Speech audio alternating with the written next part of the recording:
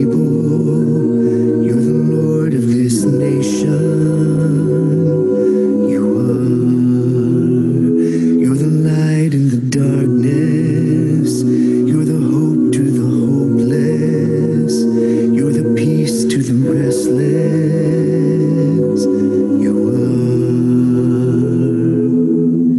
There is no one like our God.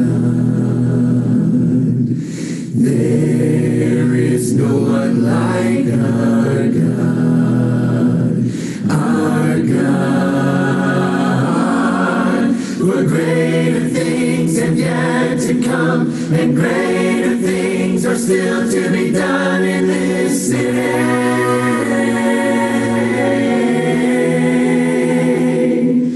Greater things have yet to come, and greater things are still to be done in this city. You're the God of the city. You're the King of these people. You're the Lord of this nation. You are. You're the light in this darkness. You're the hope to the hopeless. You're the peace to the restless. You are. There is no one like our God. There is no one like our God. Our God. For greater things have yet to come, and greater things are still to be done in this city.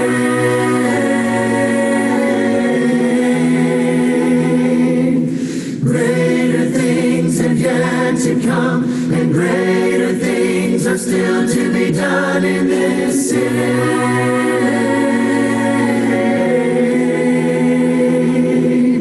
Greater things have yet to come, and greater things are still to be done in this city.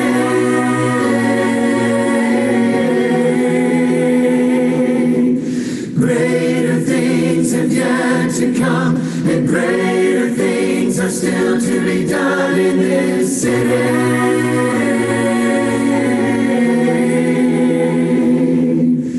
There is no one like our God.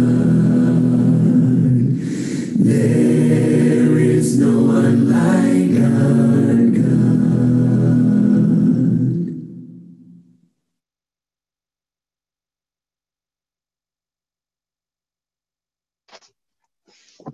Hello. Welcome to the Northwest Church of Christ's weekly Zoom meeting, the designated corporate worship time. This is the Lake extension of the Northwest Church of Christ, coming to you live. I want to welcome my children and wife, and who are not with me. And specifically Franco and Sandra. I saw you guys. That is so cool that you're in Italy and I'm in Oklahoma at the lake, and we're together. I just think that's awesome. Love you, miss you. Welcome to church service. I'm thinking this morning, you know, I'm here with my buddies at the lake, right? Hi, buddies. There are buddies. And what I'm thinking about is all the unrest happening in the world today. What does the lake have to say about all this? And what I want to bring to you this morning to get our hearts and minds ready for the worship that we're going to do together is, you know, when a bunch of guys get together, we solve all the world's problems, right? We all talk about what our opinions are. We sharpen one another, strengthen each other, make the other tell us, why do you think the way you think? And that's really important right now. There's just so much happening in the world, and I think the lake brings perspective. You come to the lake and the water's calm, and you clear your mind and you listen.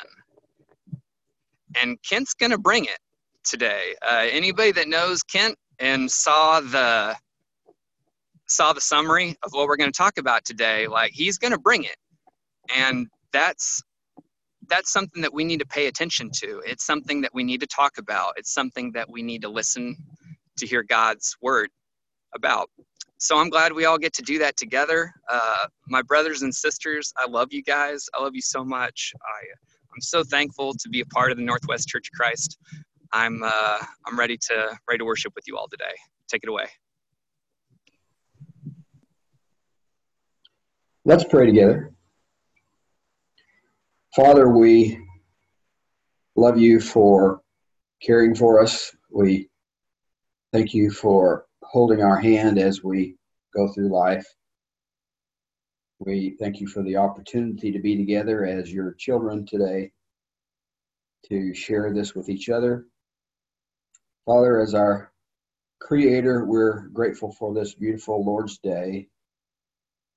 Thank you that you made us to be able to create things like the internet and Zoom so that we can spend this time together. We ask that you continue as our Lord and King to intervene in the events that are happening in the world today, including the virus and the unrest, the continued anger and frustration that so many people have, and the hate and disagreements. We ask that you, our Lord and King, that we worship you today, knowing that you have our best interest at heart. Mm-hmm. And you want us to listen to you and be the kind of people that you want us to be. Father, we thank you for the opportunity now to worship you. In Jesus' name we pray. Amen.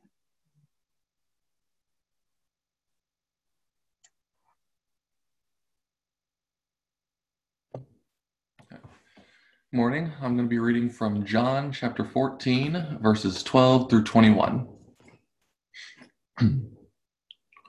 Very truly I tell you, whoever believes in me will do the works I have been doing, and they will do even greater things than these, because I am going to the Father. And I will do whatever you ask in my name, so that the Father may be glorified in the Son. You may ask me for anything in my name, and I will do it. If you love me, keep my commands, and I will ask the Father, and he will give you another advocate to help you and be with you forever. The Spirit of truth. The world cannot accept him, because it neither sees him nor knows him. But you know him, for he lives with you, and you will be with you and will be in you. I will not leave you as orphans. I will come to you. Before long, the world will not see me anymore, but you will see me. Because I live, you will also live. On that day, you will realize that I am in my Father, and you are in me, and I am in you. Whoever has my commands and keeps them is the one who loves me. The one who loves me will be loved by my Father, and I too will love him and show myself to them.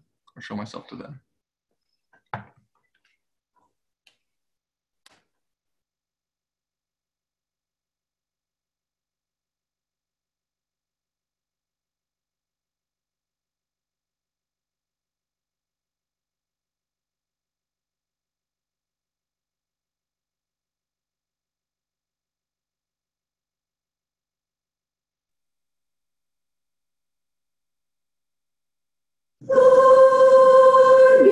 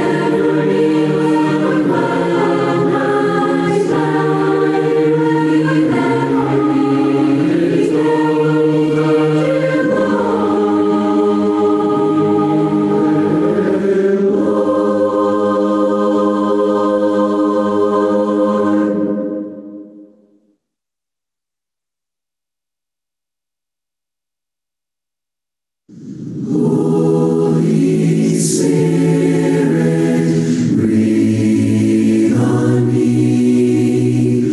Holy Spirit, let me see all the things you are, all the things you want me to be. Holy Spirit, breathe on me.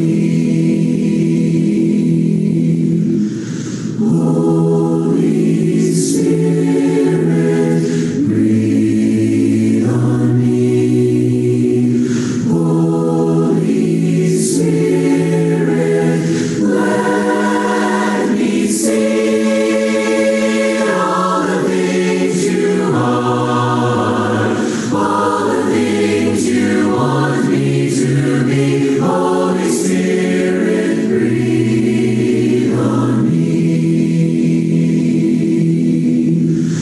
All the things you are, all the things you want me to be. Holy Spirit, breathe on me.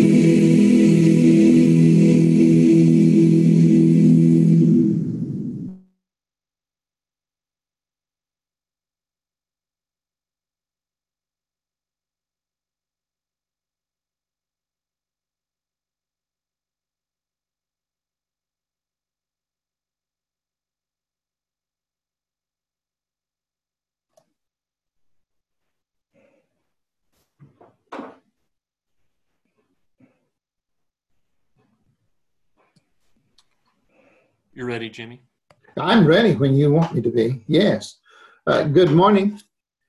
What a wonderful thing it is for us to be a part of a loving family of Christians.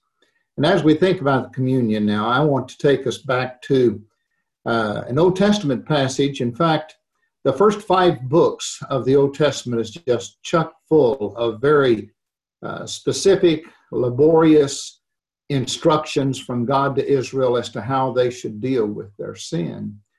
And I realize that we're not under those rules and regulations. However, by just studying those things, it might give us an appreciation for what the Lord has asked us to do, which is also very important. So I'm going to read from Numbers, just a few excerpts from Numbers chapter 29 to give us a feel for what, first of all, sin is very important to God, that man deals with it. And this is going to show the importance that God places upon our dealing with our sin. I'm reading from Numbers 29, beginning with verse 2. And you shall offer burnt offering as a soothing aroma to the Lord, 1 bull, 1 ram, and 7 male lambs, 1 year old without defect. Also their grain offering, fine flour mixed with oil, 3/10 of an ephah for the bull. And an ephah would be approximately a bushel of grain. 2/10 for the ram, and 1/10 for each of the 7 lambs. And offer 1 male goat for the sin offering to make atonement for you, besides the burnt offering of the new moon and its grain offering, and the continual burnt offerings and its grain offering, and their libations according to their ordinance, for a soothing aroma, and offering by fire of the Lord. And then on the 10th day of the 7th month, he says, you shall offer 1 bull, 1 ram, 7 male lambs, 1 year old, having with them defect, and of course their grain offerings. And then on verse 12, he says, on the 15th day of the 7th month, you shall have a holy convocation. And he goes on and says that the offering should be 13 bulls, 2 rams, 14 male lambs, 1 year old, without defect. Dropping down to verse 17, on the 2nd day, 12 bulls, 2 rams, 14 male lambs, 1 year old without defect. Dropping down to 20. On the 3rd day, 11 bulls, 2 rams, 14 male lambs, 1 year old without defect. Verse 23. And on the 4th day, 10 bulls, 2 rams, 14 male lambs, 1 year old without defect. Verse 26. On the 5th day, 9 bulls, 2 rams, 14 male lambs, 1 year old.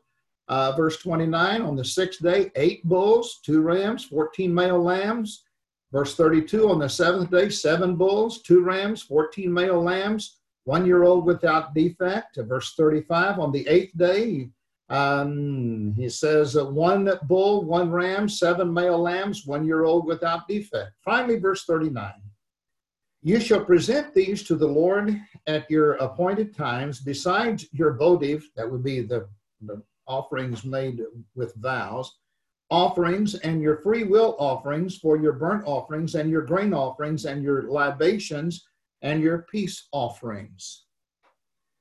Now that's a lot of offerings and a whole lot of blood.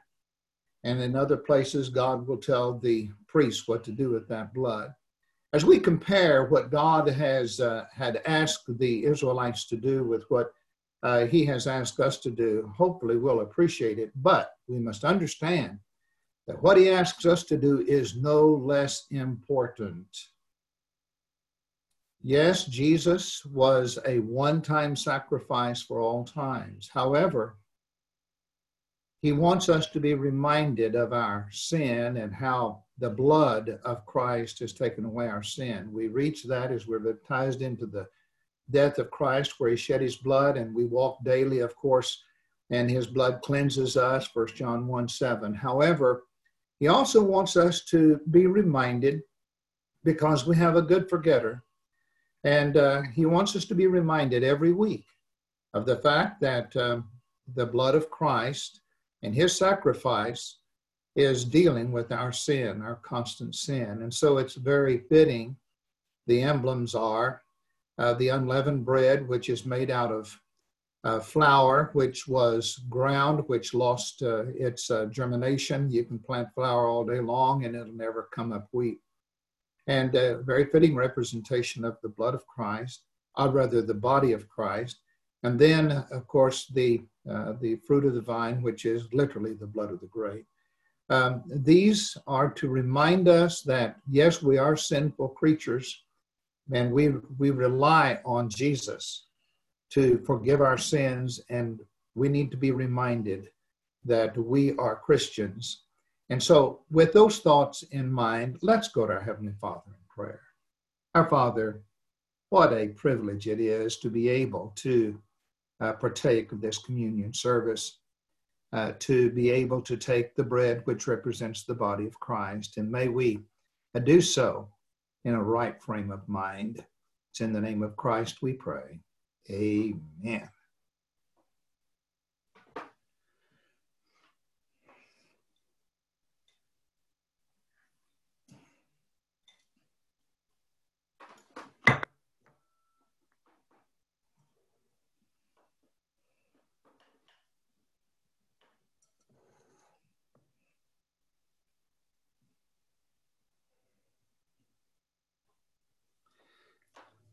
Shall we now pray for the fruit of the vine? Our Father, thank you for the precious blood of Jesus that was shed for our sins. And as we take this fruit of the vine, may we realize that it does represent blood that was not accidentally spilled, but rather on purpose, willingly shed, that we might experience the forgiveness of all of our sins. May we take this with a right frame of mind as we think of how loving you are and how we need to rededicate ourselves constantly to you.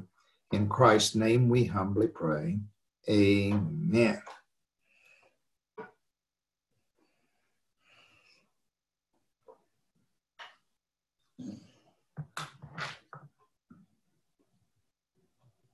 Thank you, Ken. You can have it now.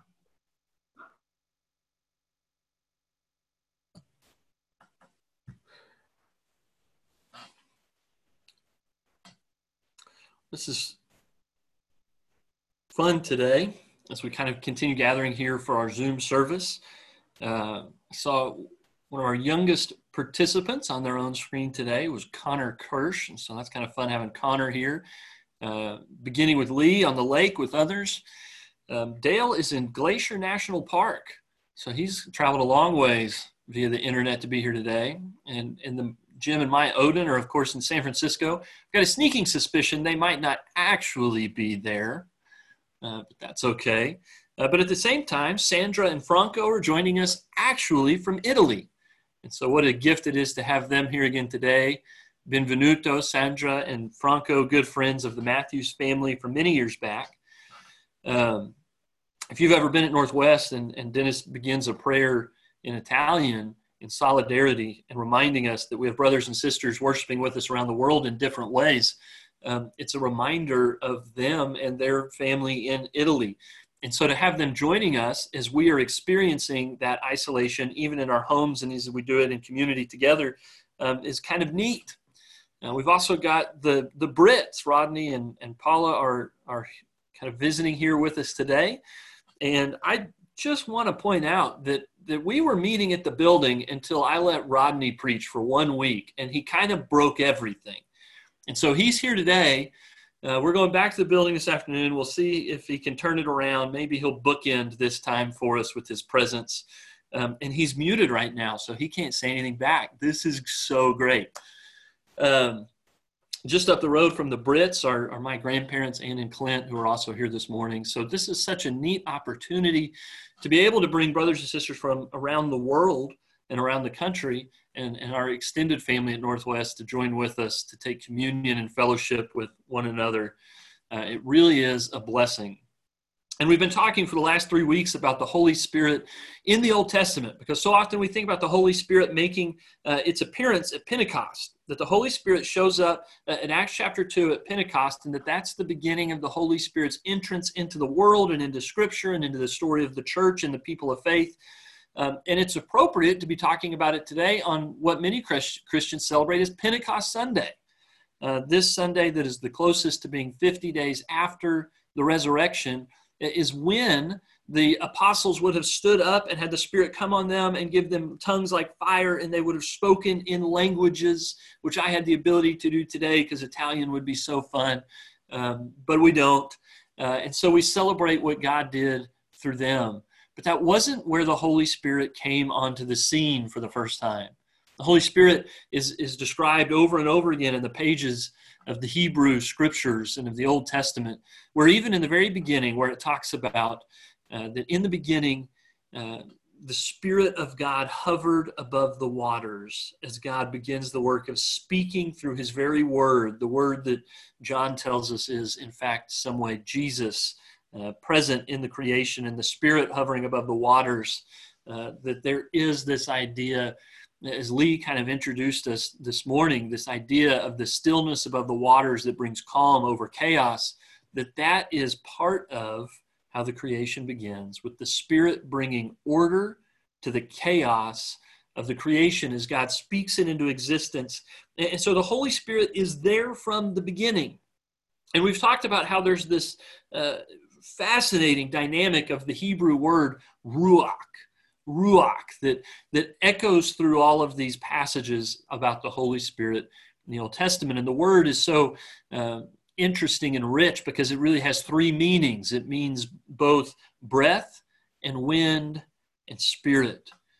And we've been looking at these passages from the Old Testament for the past 3 weeks, and this is our last Sunday of doing that.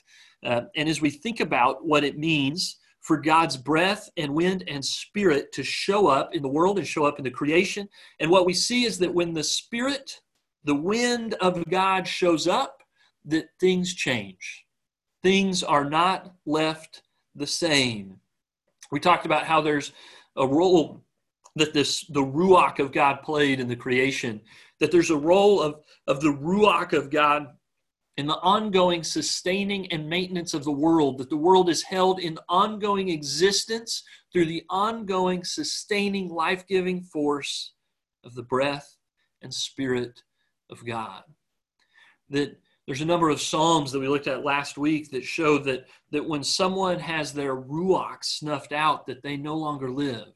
That this idea of spirit and breath is given by God and can be taken by God, and it is ongoingly given to us by God's presence and dwelling with us and in us. And today we need to to finish looking up at a number of texts that show us other things that the Spirit of God has done in the creation and in the lives of God's people for thousands and thousands of years, for millennia leading up to Pentecost, that the Spirit is not showing up saying, here's a new thing that has never been like anything else before, showing up in Acts chapter 2, so watch out, things are like they've never been.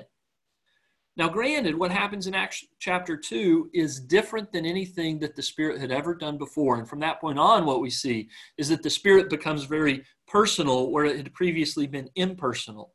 And where the Spirit was once showing up on its own and in mysterious and often confusing ways, that now the Spirit dwells within those who are in Christ by coming into Him through faith and baptism. That you get the Holy Spirit dwelling within you.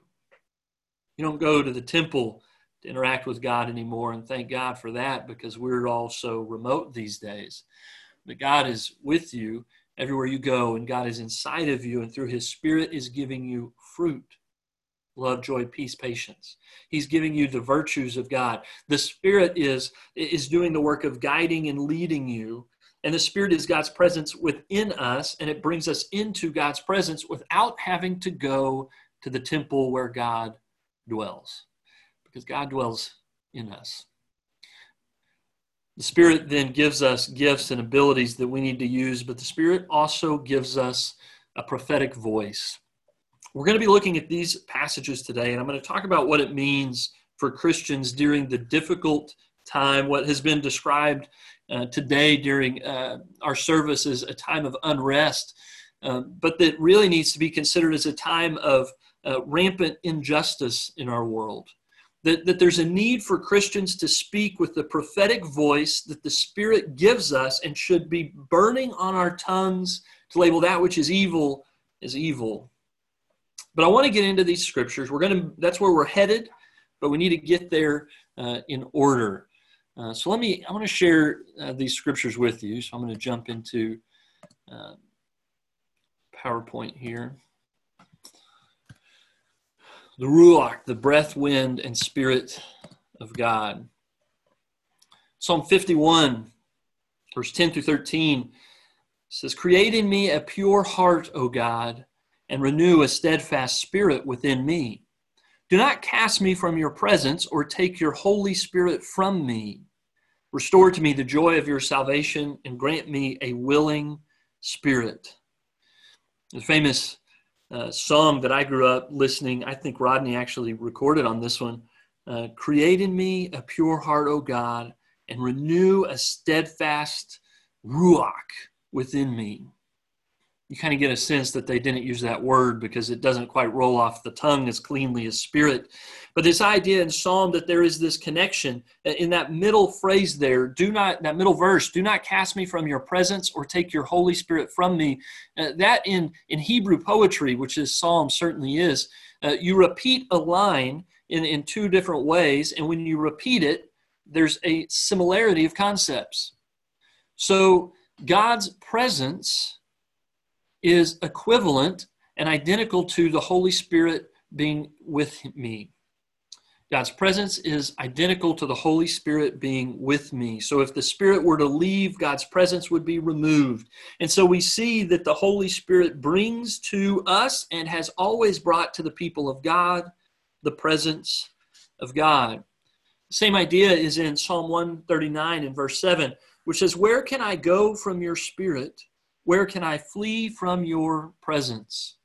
The simple repetition of the poetic line there shows that the removal of the Spirit is the removal of the presence. And if the removal of the Spirit is the removal of the presence, then the inverse and opposite is also true. That when the Spirit shows up, the presence of God is with us. What a blessing it is in times like this where it's easy to feel isolated and alone and withdrawn and anxious to know that when God's Spirit is with us, we are in His presence and He is present in us. But it's not just a matter of being in the same room. Because over and over again in the Old Testament, what we see is there's this expectation that when the Spirit shows up, that the Spirit will guide, and the Spirit will lead, and the Spirit will send. So in Psalm 143 and verse 10, The psalmist writes, "Teach me to do your will, and may your good spirit lead me on level ground." Wouldn't it make sense for the good wind or the good breath of God to lead us on level ground? But there is this idea that the psalmist says, God, teach me to do what you would have me to do. And let your ruach, your spirit, lead me. Let your spirit guide me.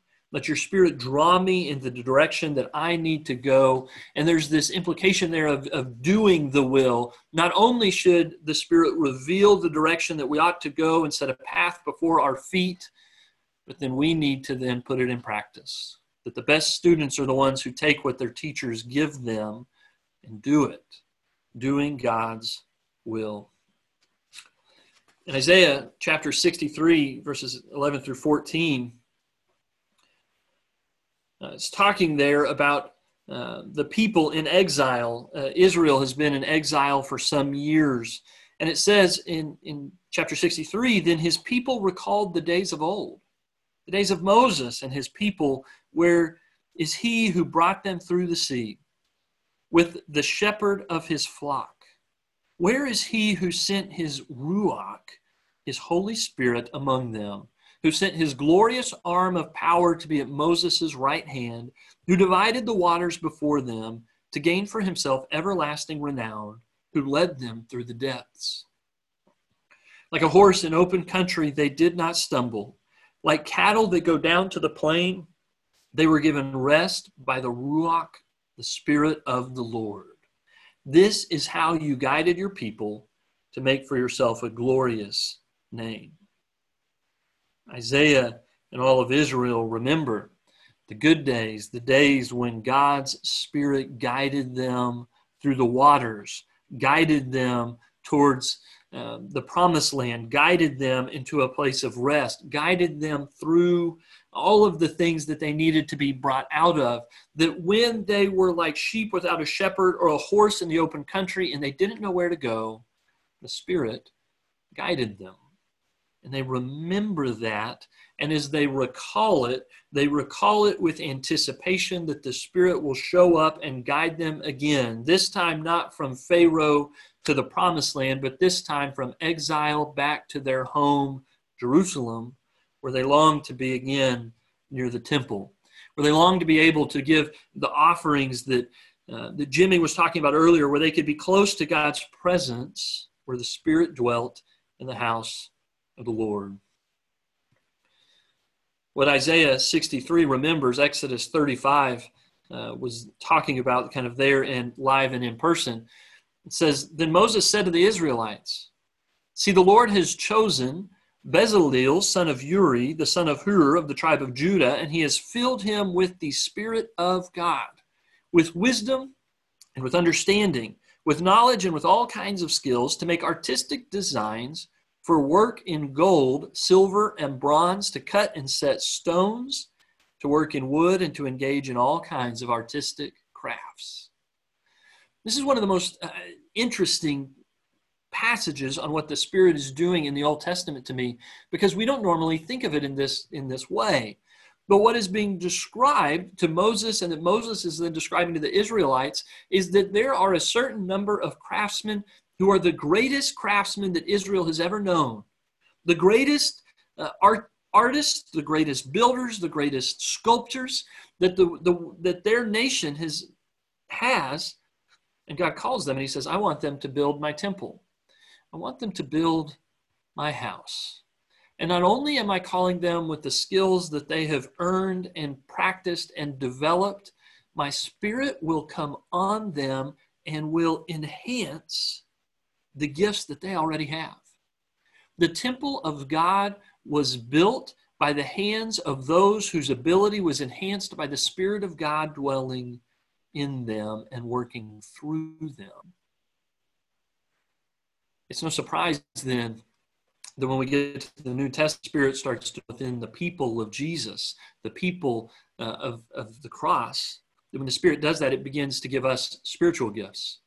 Gifts like preaching and teaching, of generosity, of prophecy.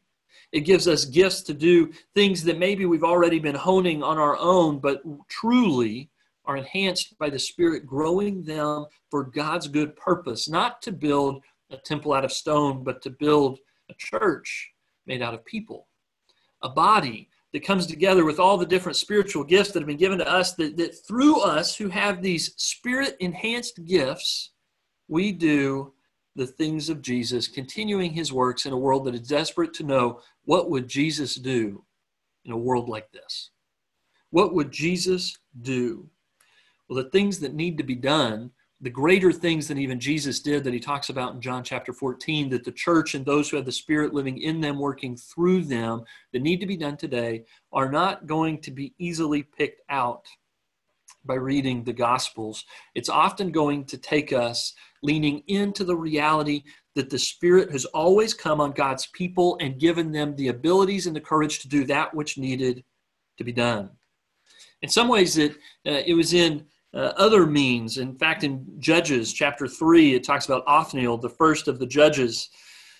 Kind of midway through the text there, it talks about the Spirit of the Lord came on him, talking about Othniel, this deliverer, military ruler, judge.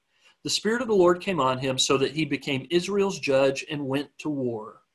The Lord gave Cushan-Rishathaim, king of Aram, into the hands of Othniel, who overpowered him.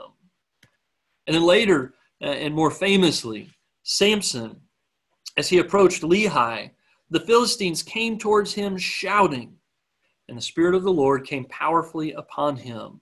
The ropes on his arms became like charred flax, and the bindings dropped from his hands. And finding a fresh jawbone of a donkey, he grabbed it and struck down 1,000 men. Othniel and Samson had the Spirit of God come on them and give them the power and strength and courage and might to do what God needed them to do to deliver his people from the oppression under which they were being ruled.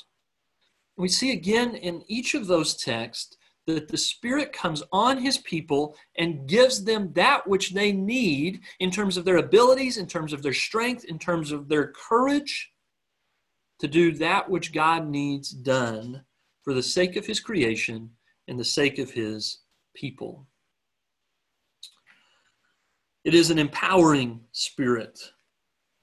Gideon, Jephthah, Saul also have this empowerment by the Spirit, that the Spirit comes on them and gives them the ability to win great conquests. And the last one that we need to talk about is the one that I think is the most relevant to the world that we're living in today. The world that we're living in today is going through a situation that is not just unrest, but it's unrest that is driven by a strong sense that injustices are taking place in the world and that people need to do something about it. Often we think of prophecies, and what we're going to be talking about for the next several minutes is the Spirit's gifting of the prophetic voice to the people of God. And often when we think about the prophecies of the Old Testament, we think about them like fortune tellers. We think of them as prophets who were given a word from the Lord, and they opened their mouths, and the word of God came out of their mouths, and it told the future. Unto you a Messiah will be born in Bethlehem. And so when later a little boy is born in Bethlehem, we say that prophecy is fulfilled in this boy's birth, this boy who will become Jesus of Nazareth, Jesus the Christ. And that is true. Prophecies are that. But when you really go and read the minor and major prophets, the books in the Old Testament, Isaiah, Jeremiah, Ezekiel, Amos, they cry out for justice. They cry out for mercy. The primary function of the prophets in the Old Testament is not to be fortune tellers, like some science fiction book where the prophets come together and they give a saying, and now we look for the one that will fulfill that saying. They do fulfill that role in the telling of what both the Spirit and the Messiah will look like when they show up. That's all there. They have all of these teachings about what the kingdom of God will look like when it shows up in Jesus, and Jesus launches not just his reign as king, but he launches the kingdom that the church continues to live out today. But the prophets spoke hard truths to people who didn't want to hear them. They so often demanded obedience to God's laws, and they hated injustice. And they would not stay silent when injustices were taking place. You know, this week, if you've been paying attention, I don't know where you could go that you might not have seen the reaction to what happened to the killing of George Floyd in Minneapolis. But this week we've heard and read the prophetic voice of the people of God across this country.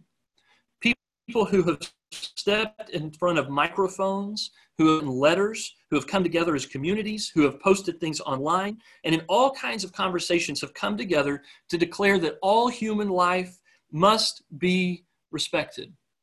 All human life must be cherished and honored and valued. There's all kinds of conversations coming together to declare that this must happen in more and increasingly better ways every day. That murder and racism have no place in God's just world. When we think about what the kingdom of heaven will be like, when Jesus returns and he calls us all home, there will be no murder, no hatred, no anger. There will be no racism. There will be no prejudice.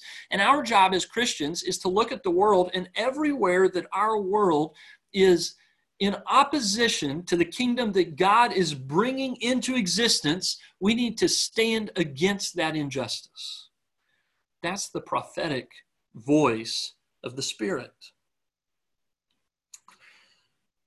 When George Floyd was killed and many people watched it, there were many who refused to stay silent, and they chose instead to write against it, to speak against it. And when we see this kind of injustice in the world, whether it's violence or racism or greed, whatever that evil is, the spirit that causes God's people to speak with the prophetic voice. And again, I'm not talking about telling the future, but I'm talking about the prophetic voice that condemns injustice in the past and the present for the sake of the kingdom in the future.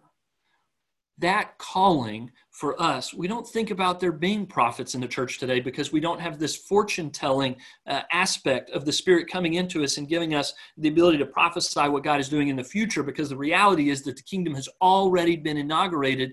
And the future, Jesus has already told us, you don't know when it's going to happen, but I'm coming back and I'm going to judge the world. That's what we need to know about the future. But the prophetic voice that cries against injustice and oppression and suffering, and that shares with those who are going through suffering by joining with them and coming alongside them, by standing up and giving voice to those that have no voice, that is the prophetic voice that the Spirit gives to his people in the Old Testament, and he gives it to Christians today. I want to share with you a couple of these passages from the prophets. In Micah chapter 3, verse 8, Micah the prophet says to the leaders of Jacob, talking about the people of God, the people of Israel, "Listen, you leaders of Jacob, you rulers of Israel, should you not embrace justice?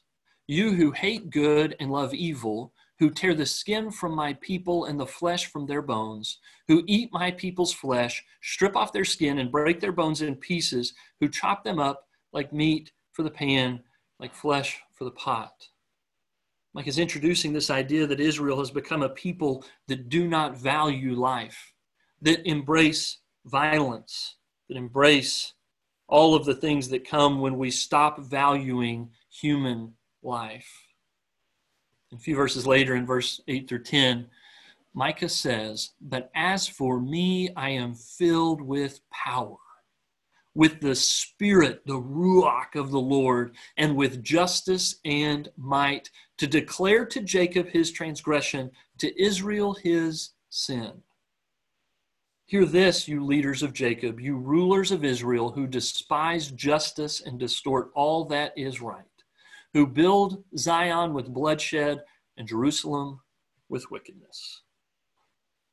Micah says, I've got to tell you the truth. Your injustice cannot stand, and it's a violation against God. And the Spirit comes into me and fills me with the power to tell you difficult truths. Nehemiah chapter 9, Nehemiah says, for many years, Nehemiah is talking to God, you were patient with them by your spirit. You warned them through your prophets, yet they paid no attention. So you gave them into the hands of the neighboring peoples. But in your great mercy, you did not put an end to them or abandon them, for you are a gracious and merciful God. The prophets have always had the Spirit working in them and through them, speaking difficult truths to the people of God when injustice reigns. And finally, the last text that we're going to look at today is from Zechariah 7, 8 through 12. And the word of the Lord came again to Zechariah. This is what the Lord Almighty said. Administer true justice.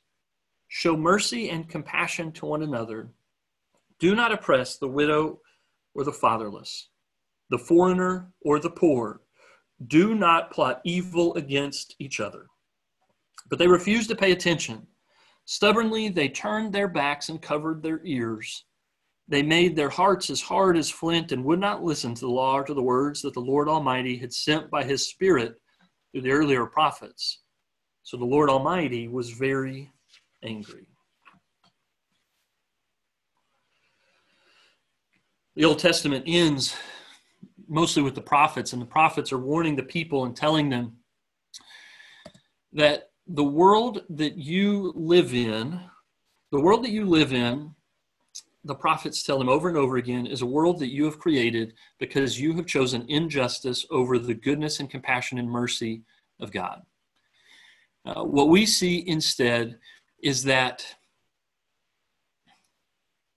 God, by the end of the Old Testament, has left the temple, that while the people go back out of exile, they show up to an empty house.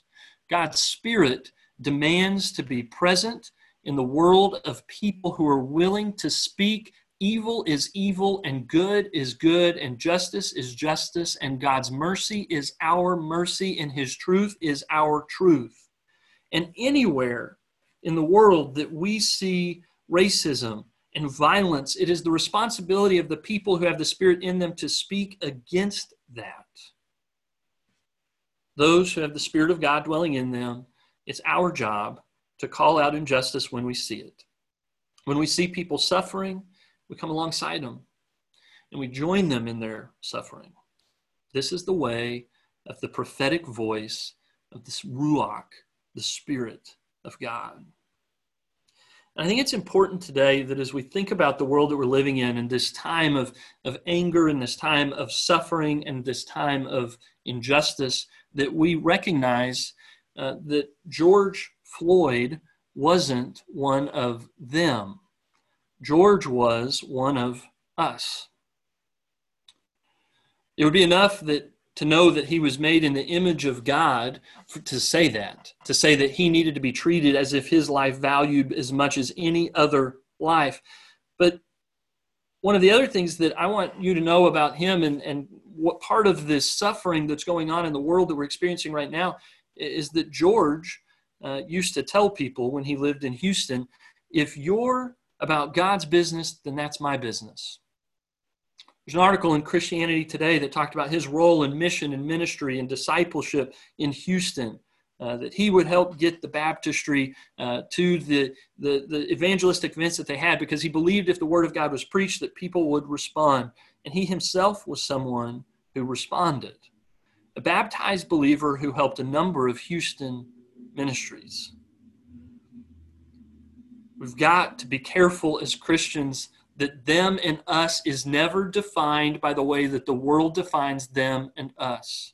That the people of God are our people in all their different variations, in all their different forms, and with all their diversity.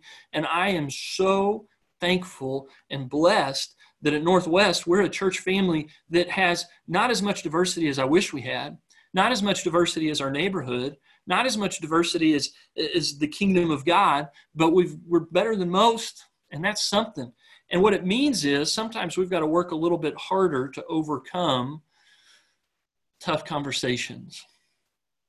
have the kind of conversations like Lee talked about on the lake, where you speak truth to one another and listen compassionately, that you come alongside those who are suffering with love and empathy, that you are angry with those who are angry, that you declare injustice wherever you see it, that you speak God's truth to whoever needs to hear it. Condemning injustice in the past and the present for the sake of God's kingdom's future. It's what Spirit people do. I mentioned earlier that many Christians celebrate today as Pentecost Sunday, remembering the event 50 days after the resurrection, where the Spirit came down like flames and allowed the apostles to proclaim the gospel in the languages of everybody in the crowd. In all the different languages of all the people from that entire region coming back to Jerusalem to celebrate Pentecost, and they're able to present the gospel to them, and yet 4 chapters later, they've got a prejudice problem. About 2 chapters after that, they've got another prejudice problem. And about 4, 5, and 7 chapters after that, they've got another prejudice problem. Bringing people from diverse backgrounds together to be united in the body of Jesus Christ has been part of the difficult work of being Christian from the very beginning. But Jesus died on the cross to tear down the dividing wall, and the people filled with the Spirit must continue to tear that wall down every single day. And it's not going to always be easy. The first church struggled with it mightily. It's one of the major stories in Acts, is how they had to wrestle with it again and again and again. But they could do it because they had the presence of God. They had a God who would guide them by His Spirit. They had a God who created in the beginning but continues to create anew in His people today, and create in the creation as the entire universe groans for the revealing of the people who have the Spirit. The Spirit guides, it leads, it sends, it equips. If you feel like you don't know what it is, that you feel like you lack what it takes to do the difficult work of labeling injustice as injustice and having tough conversations, we've got good news. Samson by himself isn't strong enough to kill 1,000 Philistines. And God's going to give you the power to do the things that you need to do to speak His gospel truth, to label evil as evil and good as good and mercy as mercy, to join with those who are suffering and do this work of being Jesus in the world, the body of Christ. The Spirit is no longer impersonal as it was in the Old Testament. It's deeply personal. The Spirit is no longer there. The Spirit is in here. The Spirit dwells in all of those who are in Christ as He is in the Father, sending the Spirit to dwell in each of us and also among all of us. What kind of things start to happen to those who have the Spirit within them? The indwelling of the Spirit shows up in the New Testament and in our lives today in ways that the Hebrew authors and writers and readers could never have hoped or imagined, in ways that we now know but often take for granted. To God, it's just the Spirit doing what the Spirit has always done in more personal, intimate, powerful, earth-changing ways than anyone ever hoped or imagined. May God bless you this week as you go from this place, as we find new and ever inventive ways to continue meeting together and being the people of Jesus. We'll go where the Spirit guides us and be the people of the Spirit today and forever.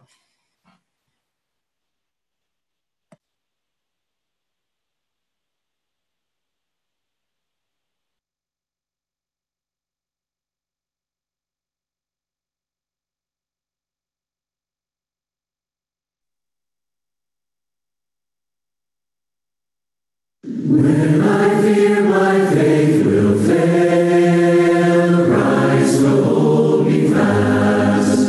When the tempter would prevail, He will hold me fast. I could never keep my hold through life's fearful path, for my love is often cold. Hold me fast.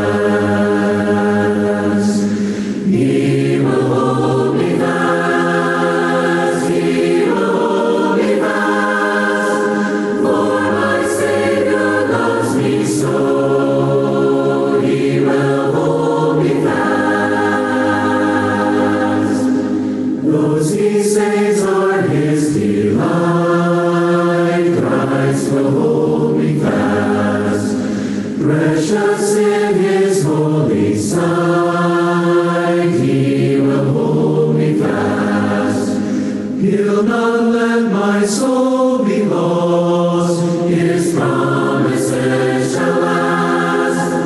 But by him at such a cost, he will hold me fast. He will hold me fast. He will hold me fast. For my Savior loves me so. He will hold me fast. For my life he bled and died. Christ will hold me fast. Justice has been satisfied. He will hold me fast. Raised with him to endless life. He will hold me fast. Till our faith is turned to sight. When he comes at last, he will hold me fast.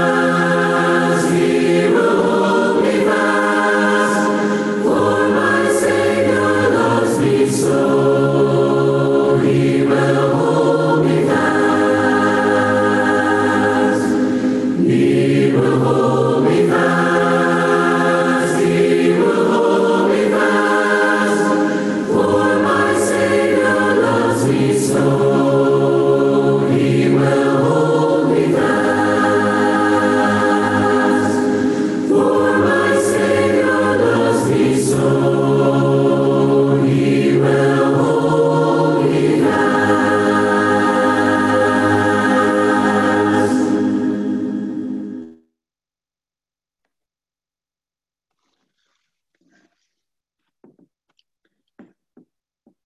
Thank you, Kent, for those words this morning. And we also thank everyone who has willingly participated these past couple of months in making these worship services very meaningful to all of us. I feel like we've all been fed, though we have not been able to be together. I think the Spirit has held us together and given us all growth and encouragement during these online Zoom services. We have quite a few prayer requests this morning, so I'll go over them. From Terry Lemons, says, please pray for those in Brazil and Mexico who are suffering so much with the virus.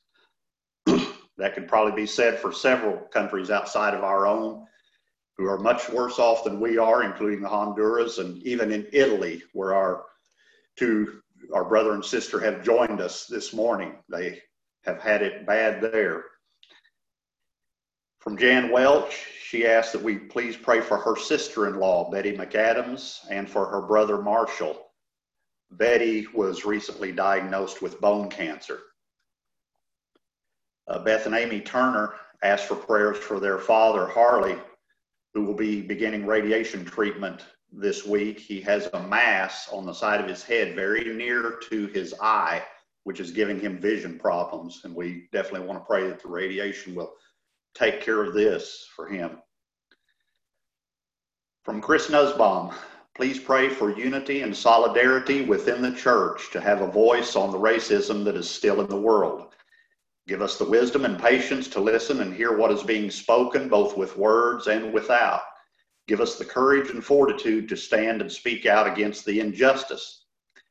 Give us the love to stand alongside our brothers and sisters of color.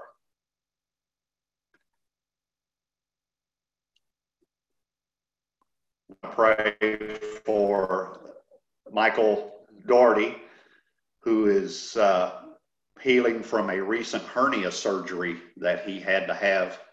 And this caused Beth and Michael to have to go home early from their visit with the Hulls. So we want to keep Michael and Beth in our prayers on this front.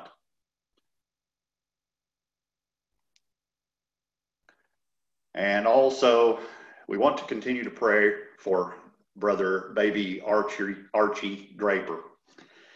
He will be having open heart surgery sometime this week to repair his heart. And on top of that, Mother Megan and Father Preston will not be able to be with him this week. Megan is being discharged today from the hospital, and she will not be able to go back until the day of his surgery due to the quarantine issues that they are having to abide by. So we want to pray for this family as Archie has a very serious and delicate surgery coming up. I think I have covered everybody. I have numerous texts and notes and chat notes that I made. I hope I got them all. So let's all go together to the Father in prayer on behalf of these. Dear Lord, we thank you so much for your Spirit that has been with us during these times of difficulty, of separation. We thank you for the unity that the Spirit gives us. And we hope to mimic the example that Christ left us in seeing the world through the eyes of you, of him, and of the Spirit. We ask God that you would continue to keep this body safe from the pandemic that is so rampant at this time. And there are those who are also struggling with other physical ailments. Lord, we ask that you would be with Betty McAdams, with Harley Turner, as they battle the cancer in their bodies. Help the doctors to take care of them and give them comfort and alleviate the sickness within them that would give them a healthy life, a normal life. We also ask your prayers on those in other countries outside our own who are suffering mightily with this. Dear Lord, help us to see beyond our own family, our own church, our own country, our own borders, that we are all in this together and we are not alone in our dealing with separation, with the anxiety, with the worry that this situation has caused among all of us. Dear God, we pray for the continued recovery of Michael Daugherty and for any others who are suffering at this time from physical ailments. Dear God, as we strive at this time to be spiritual and not to see things as carnal or outer, help us, Lord, to overcome, to be the followers of Christ we should be. Dear God, whether it's reference to race or color or beliefs or opinions, help us, Lord, to not see groups. Help us to not see certain people. Help us, Lord, not to see even just a family and to judge an entire group on ungodly and unlawful actions of just a few. Dear Lord, we know that you created us in your image and that the vast majority of your creation is good and loving and wanting to care and take care of their fellow man and woman. Help us, God, to be shining examples of that. Help us to take the Spirit and show it to the world. We ask your continued love and care over us, and for the group that will be meeting later this afternoon, keep them safe, be there in their worship service, and as we gather in your name and continue to fellowship and commune with you on this, the Lord's Day, we ask that you would bless us all. In Christ's name we pray these things. Amen. Before we close out this service, I would like to recognize somebody. Betty, are you hearing me? Betty Massey? Okay, I get the acknowledgement from her.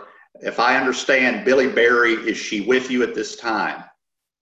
Or will she be listening? Go ahead and unmute.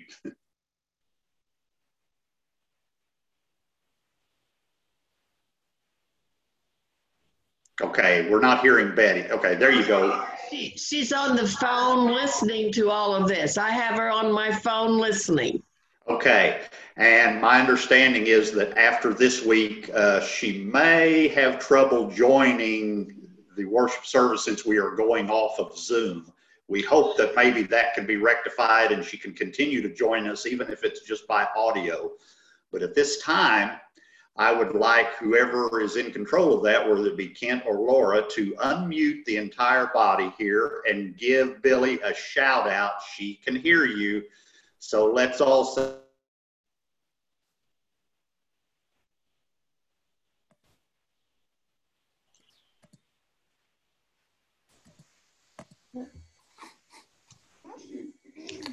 So you can all unmute yourselves. I can't unmute you anymore. So everyone unmute yourselves and say, I think Kevin wanted to say, we love you, Billy. We love you, Billy. We miss you, Billy.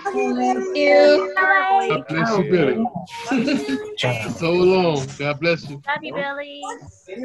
She's saying she loves you. It's open in the fridge. We love you, Billy. Yeah. Okay, in a moment. Hey, you want to say hi to everyone? You're all that, Billy. Say hi.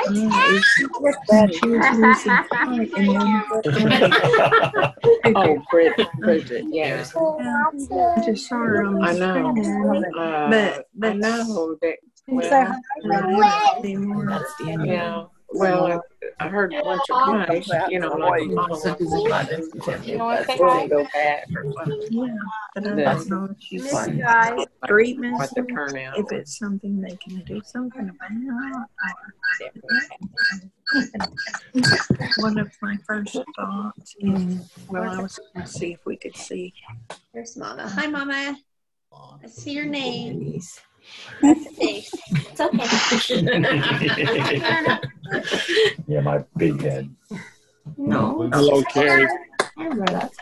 Hi, Bridget. Hello. Hi, Tracy.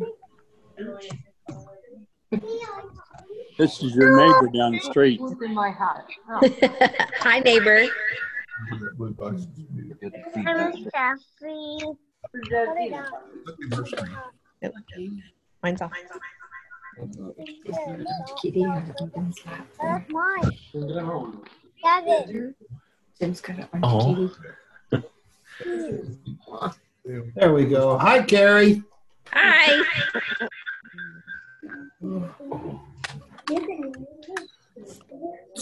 So did Megan have her baby? So